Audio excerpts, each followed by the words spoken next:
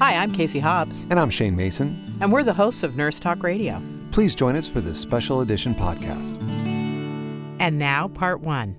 Casey, anyone that listens to our show knows we talk about and to nurses from National Nurses United. National Nurses United, or NNU, has more than 150,000 members and members from every state. It's the largest union and professional association of registered nurses in U.S. history.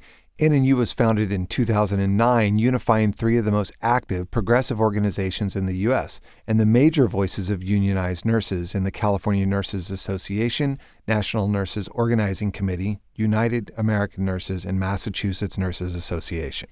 Combining the unparalleled record of accomplishments for nurses and patients embodied in the proud history of those nurses associations, which for some span more than 100 years, the establishment of NNU brought to life the dream of a powerful national movement of direct care RNs.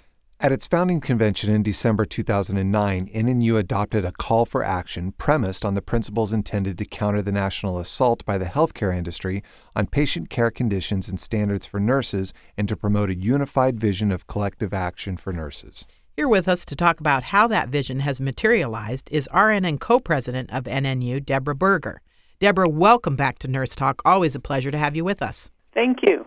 Of course. So, Deborah, we just talked about the founding and vision of NNU back to 2009, but we'd like to fast forward to 2017 and talk a little bit about why the need for RNs to organize, the progress, and the challenges.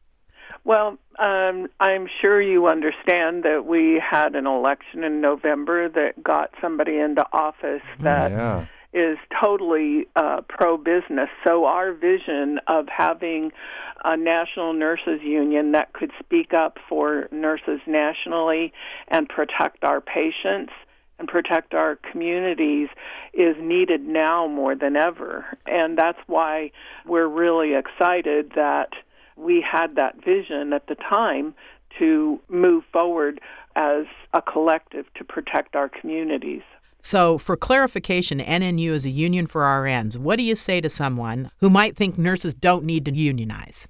Well, there's managers and administrators that say that nurses don't need a union, but the reality is you do need a collective voice. One nurse speaking on her own might be able to change conditions in her place of employment for her, but in order to change not only the conditions of employment and the safety for the patients in the hospital, you need to have a concerted effort to do it statewide and nationally so that you don't have to go into work every single day and have a fight with your manager or administrator. So what unions do is allow nurses to have protection so that they can focus on caring for their patient on the day-to-day basis and have us out there speaking nationally for our patients and our community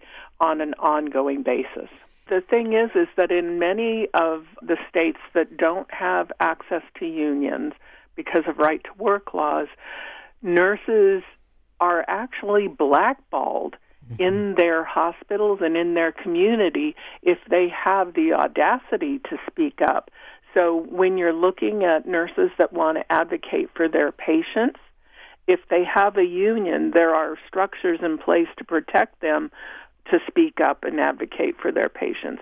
If you don't have a union, you don't have those protections, and in fact, you can lose your job if you don't go along with what administrators say. Well, and a lot of people are confused or unclear about the process that nurses go through to bring a union to their hospital. So do you mind talking a little bit about what that process looks like?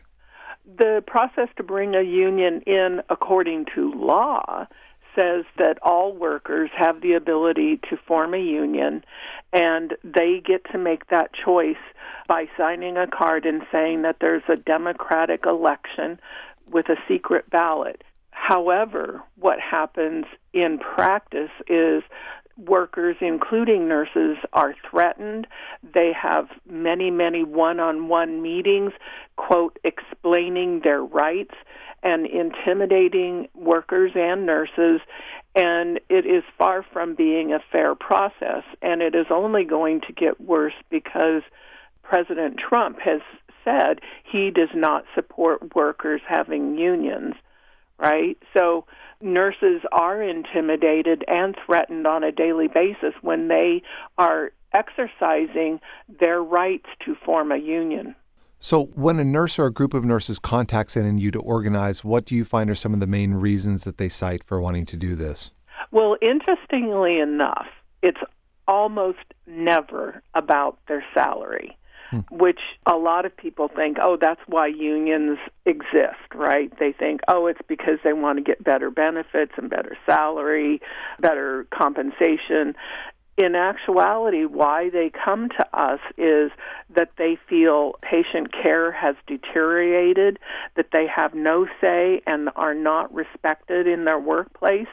They believe that they're being intimidated to go along with policies that they feel are harming their patients or outright denying them care.